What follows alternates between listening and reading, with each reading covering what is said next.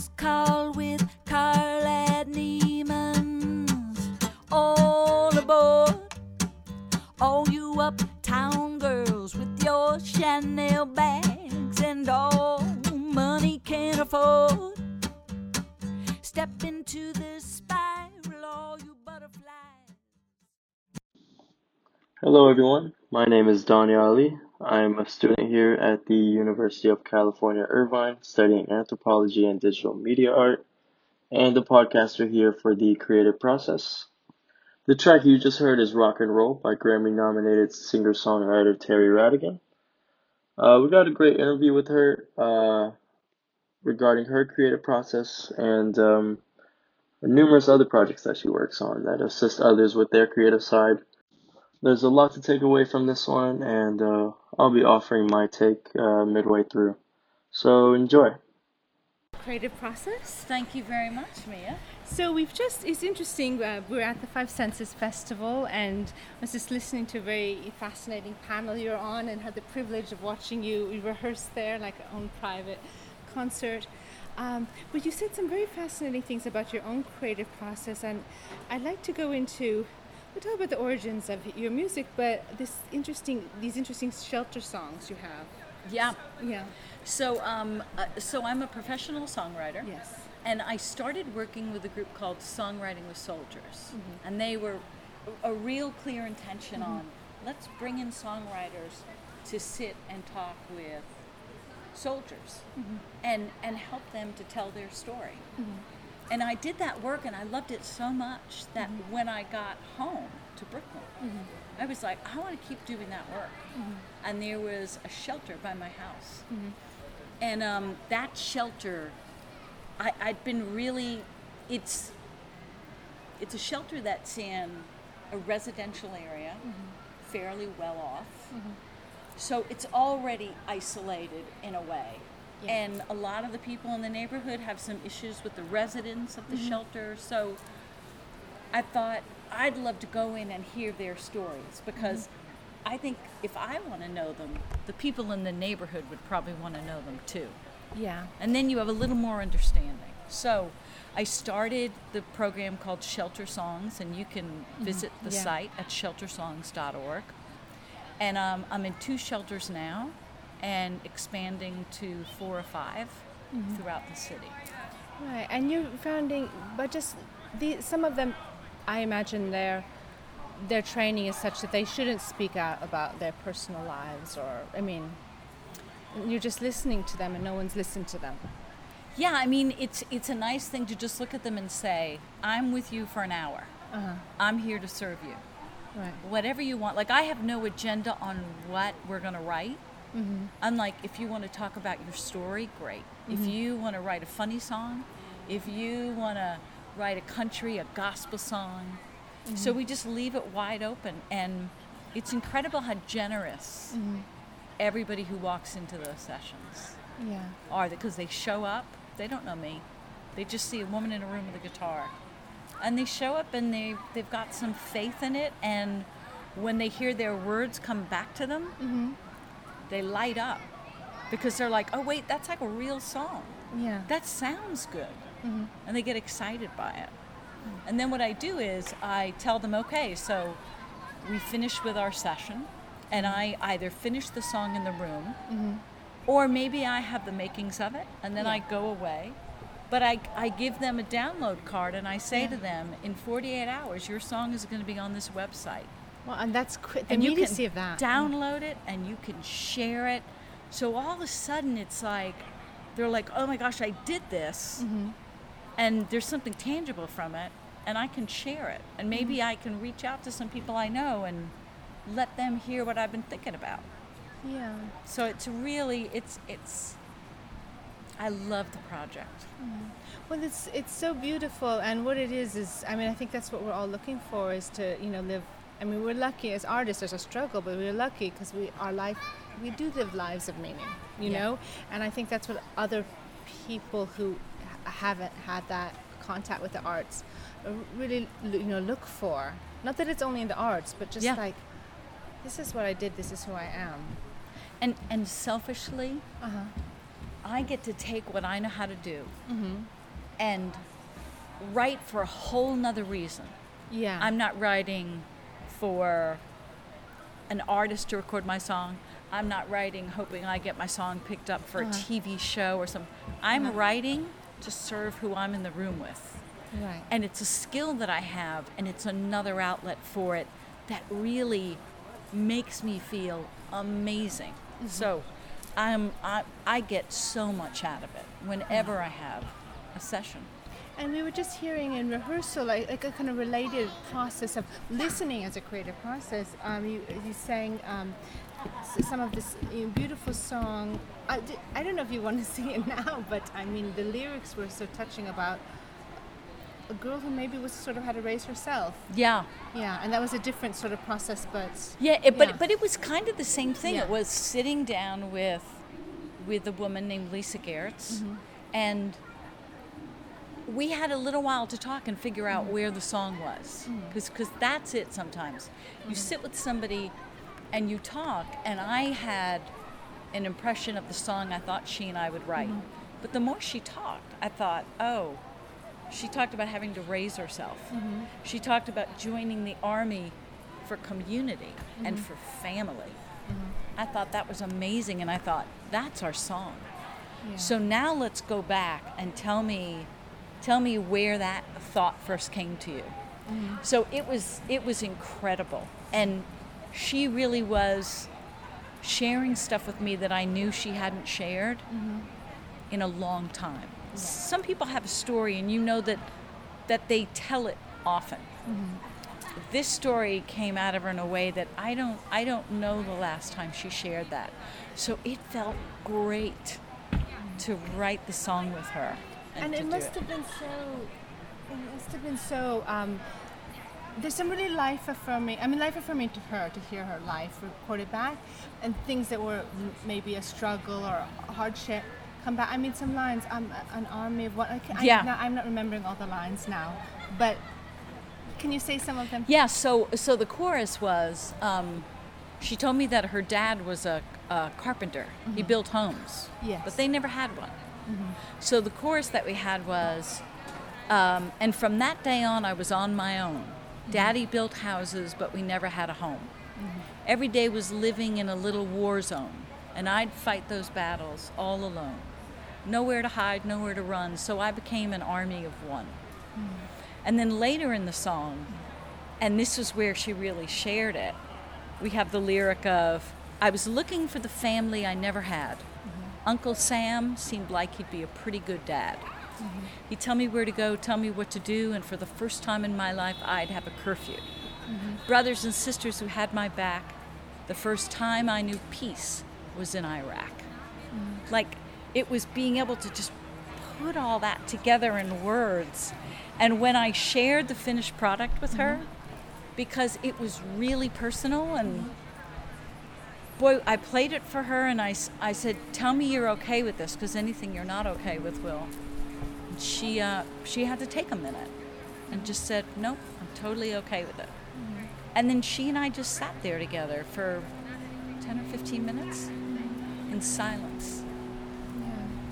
It's a strange gift you can give to people, because you're really, boiling down to the essence of their life, and to hear it back but with music, so it turns it into this thing, Yeah. I've come through this, I'm stronger now. And I think what makes songs really special is if somebody has a really hard story to tell you, it's easier to tell it to you in a song. Yeah. And it's easier for you to hear in a song. A song is the perfect vehicle. Yeah. So it's amazing getting to work with anybody. I mean, I've worked with kids who've had like heavy duty stutters, and you get to say to them, tell me everything you're thinking, and you put it in the song, and it's almost like a beautiful letter that somebody gets to share. Yeah. Right? This is everything I've been feeling. This is everything I may not have been able to say. And here it is in a song.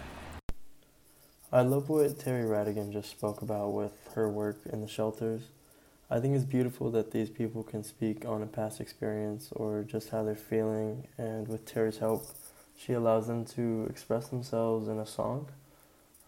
As someone that has soaked in a lot of art over the years, I've come to believe that art is mainly a release of emotion in a creative way, and oftentimes these emotions are generated from experiences, either negative or positive, or maybe a mix of both. This interview made me think of another artist, also from Brooklyn, by the name of Gastor El Monte. A lot of the material that he comes up with are memories from his childhood, and he didn't grow up with much, and he talks about the tough times, but he uses the comical memories to formulate such great material, and has started up such a great career in the art of stand-up comedy. And when listening to his stand-up comedy, you can kind of get the sense that it's therapeutic to him. And so tying back to Terry's work in the shelters, she's sort of creating a platform for these people to express themselves and their past experiences into a song. And in a way, she's actually providing a form of therapy for them in the form of art and music. And it's quite beautiful, and these songs can be heard at her site at sheltersongs.org. One thing that I'm currently working on related to the subject is a series of comedy skits based on my family. I am a first-generation Iraqi American. My family emigrated here to the States in the early 80s to escape such a dangerous environment. And as we were adapting to a new country, there were still so many things that we didn't understand and just regular cultural norms that we know now. But it ended up creating such comical memories that I thought should be shared.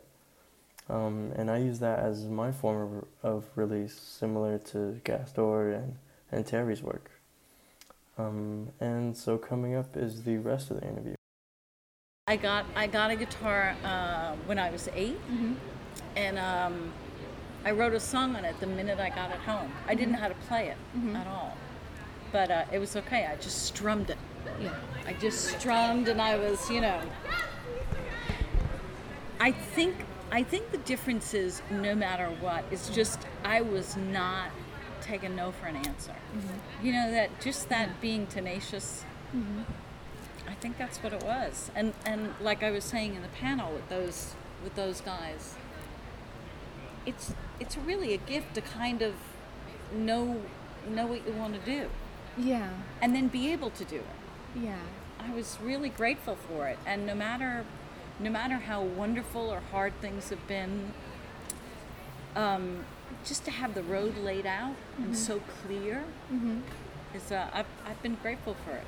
Yeah, but of course that comes down to discipline as well. I mean, a lot of people, like, they say they want to do it, but I mean the years you put in, and then you have a life also, like on the road, and all these things that not everyone knows or has the discipline to deal with. Yeah. So you live in Brooklyn, but you were born there as well? Yeah. You were born, but I don't know, you've lived elsewhere because of your accent. Yeah.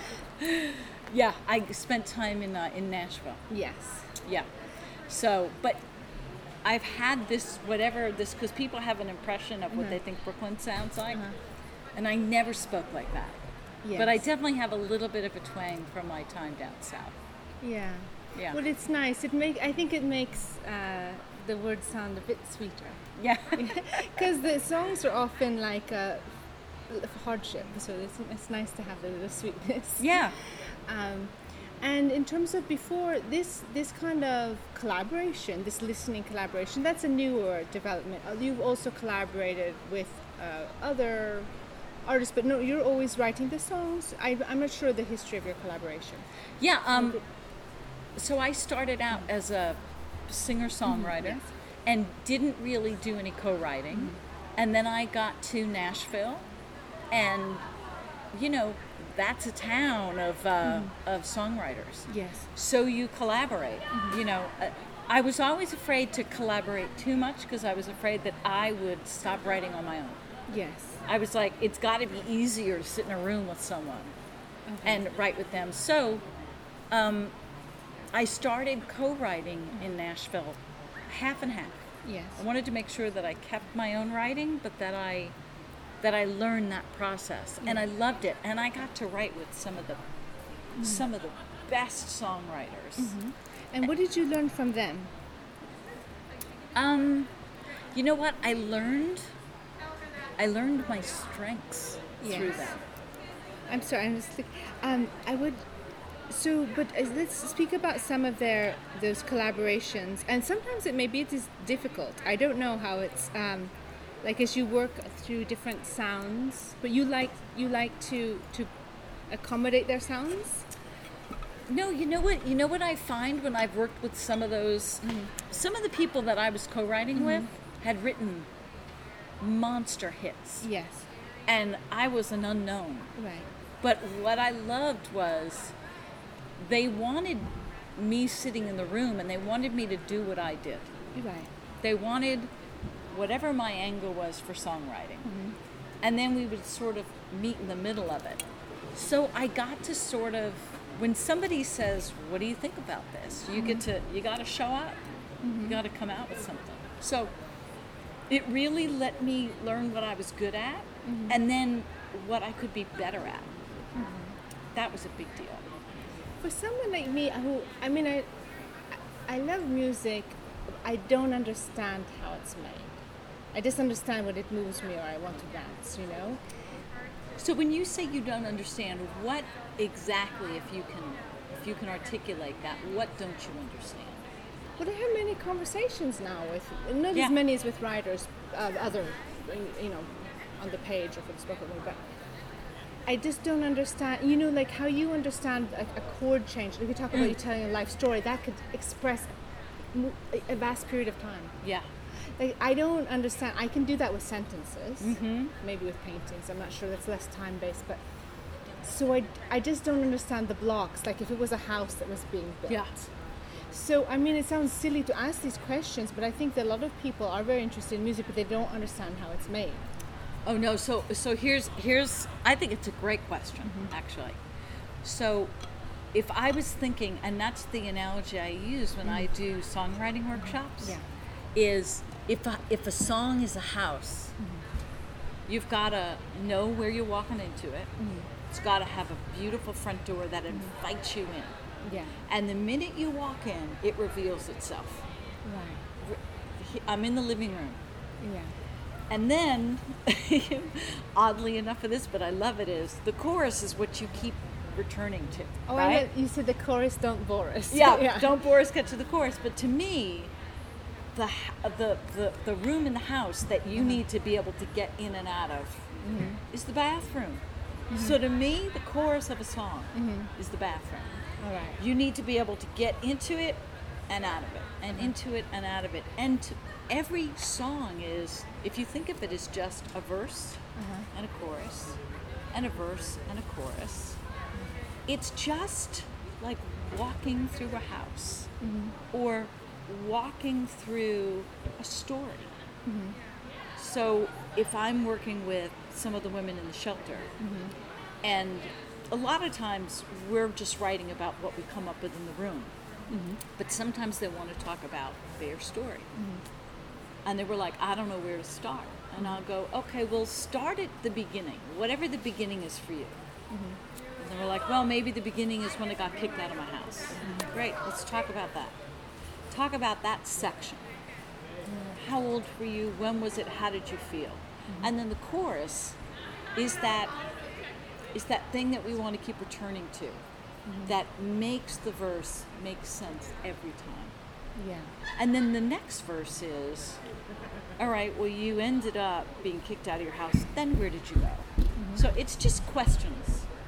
Yes. It's just questions and keeping in your mind, moving the story forward. And if it's emotions, it's as simple as, I feel really bad. Why do you feel bad? You talk about why you feel bad. How are you going to get yourself out of this? Where do you want to go? You know, if you just keep moving it along, the song will let you know where to go. And anytime I'm stuck writing a song, it's not that it's not that I'm sucking at my job. It's that the song knows better, and it hasn't gotten my attention yet. Yeah. It won't finish. And it's not because I'm supposed to finish it. It's because the song is supposed to let me know, and I just got to get my ears on it. Yes. And so it was interesting during the panel earlier. You played something in a minor key. I don't know how to exactly. And you said, and you described it perfectly. It was like you already knew she was in a bad part of town. Don't get in the car. It was like it was so smart. Like how you know that's where I'm gonna go. That's gonna be the spooky, mysterious thing. Exactly. She said, when I start to get in a really dark place, I need to calm my mind. Mm-hmm. And right away, I just started playing some music. And it was, I just started writing out what she had to say. She said, I need to calm my mind. And I said, how do you do that? Mm-hmm. She said, I need to get peaceful. Mm-hmm. Oh, okay. There's a peace you need to find. And when? She was like, I don't know. Maybe tomorrow, but not today. It's a conversation. Mm-hmm. And all I have to do is catch it. And make it rhyme. Mm-hmm. And what I love... Sometimes they even rhyme unintentionally. Oh my God, of course. Yeah, there's just all this unintentional poetry. Oh my gosh, it's totally. Uh-huh. And what I love about what it's taught me, just as a human, forget about songwriter, artist, is to be present with somebody. Mm-hmm. Fully present. So when they come in the room and we're sitting and we're writing, I am not thinking at all about why they're there, what's going on with them, what's happening. I'm not worried that they're not knowing who I am. All of that disappears when I'm listening to them and I'm in the moment, and I know they feel it because they're present with me. Yeah. And I feel that they're not evaluating. And what's in the present moment is music. Yeah. And they don't know it. That's a beautiful thing when people don't know the music. We have I was talking about an inner city high school project, and you kind of have a balance, because I was thinking about, if you went into, well, I don't know if they're going to be welcoming you into like say some hedge fund manager. I'm just trying to think of the extreme opposite or something, who may have a lot of problems, but and you asked him or her, you tell me what you're feeling, what you're going through. And I'm thinking it would be harder to write songs with them. You know what? Not necessarily. I mean, actually, they're good. You've done that. Have you done the hedge fund shelter songs? You know what? I haven't done hedge fund shelter songs, but here's what I know. It's harder to get sympathy for people. Well, and that's almost harder too, because if you're loaded, and you've got everything you need. But everyone goes through different... And then you feel bad. People must be like, well, what's wrong with me? I've got all the money I need. I've got 20 roofs over my head. Forget about one. Yeah. But I have no time. I actually don't sleep because I'm worried about this. Yeah. I have to here's keep on what's growing. cool about songs. I could go home and write a song that I thought was so specific to me. It could be so personal, but I'd write it. Then I go out and I play it somewhere. And someone sitting out in that audience is looking back at me, and they How did she know? They are welled up, and I see the tears. And that is one of those moments of like, oh my God, we are all at the base of it. The same person. We are. Yes. That, like, different things might break our hearts, but we all have those things. So when you see that, the world it's small in a good way, and you're connected. So at this point, I actually want to start doing some work with the people who work at the shelter. Yeah, because they often have gone through things. So why are they doing? Why are they giving that way? Absolutely. And you're working here. And they're not expected to be vulnerable. Right, and this is a tough job. So I now want to talk to you and find out, or if you work with soldiers or first responders, and really, if people just know they're heard, and I don't care who they are. Yeah, no, I didn't mean to say that. No, I totally, but it's a revelation to me. So that's why I'm sharing it with you, the healers also need to be healed and to be heard. Sometimes they don't get enough. It's like the teachers or anything; they're not honored enough. No, I only mention that as like something that I'd observed because a lot of times I'm working with in this project, they're graduate or PhD students, and then they're studying writing, whatever. And some of them are strong writers, but I have been surprised then going and then the inner city high school students and somehow how powerful their writing was. Well, because these life experiences, they lost their family members killed over, they're refugees or whatever. So the immediacy, and so that's what I noticed because sometimes we educate so many barriers. Absolutely. Well, that ain't hard to find, especially when you're the troubled kind. That road has no fork, sometimes that's how you get to New York. And just because This interview was conducted by Maya Funk with the participation of collaborating universities and students. Associate interviews producer on this podcast was me, Donnie Ali. Assignment editor is Sorella Lark. And we had 3 songs played, all by Terry Radigan, starting off with Rock and Roll, Be Somebody's Angel, and How to Get to New York.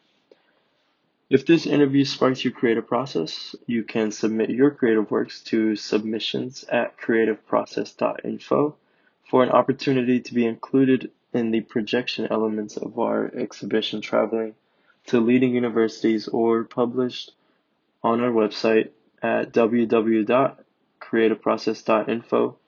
Want to get involved in exhibitions or interviews? Email us at team@creativeprocess.info. Thank you.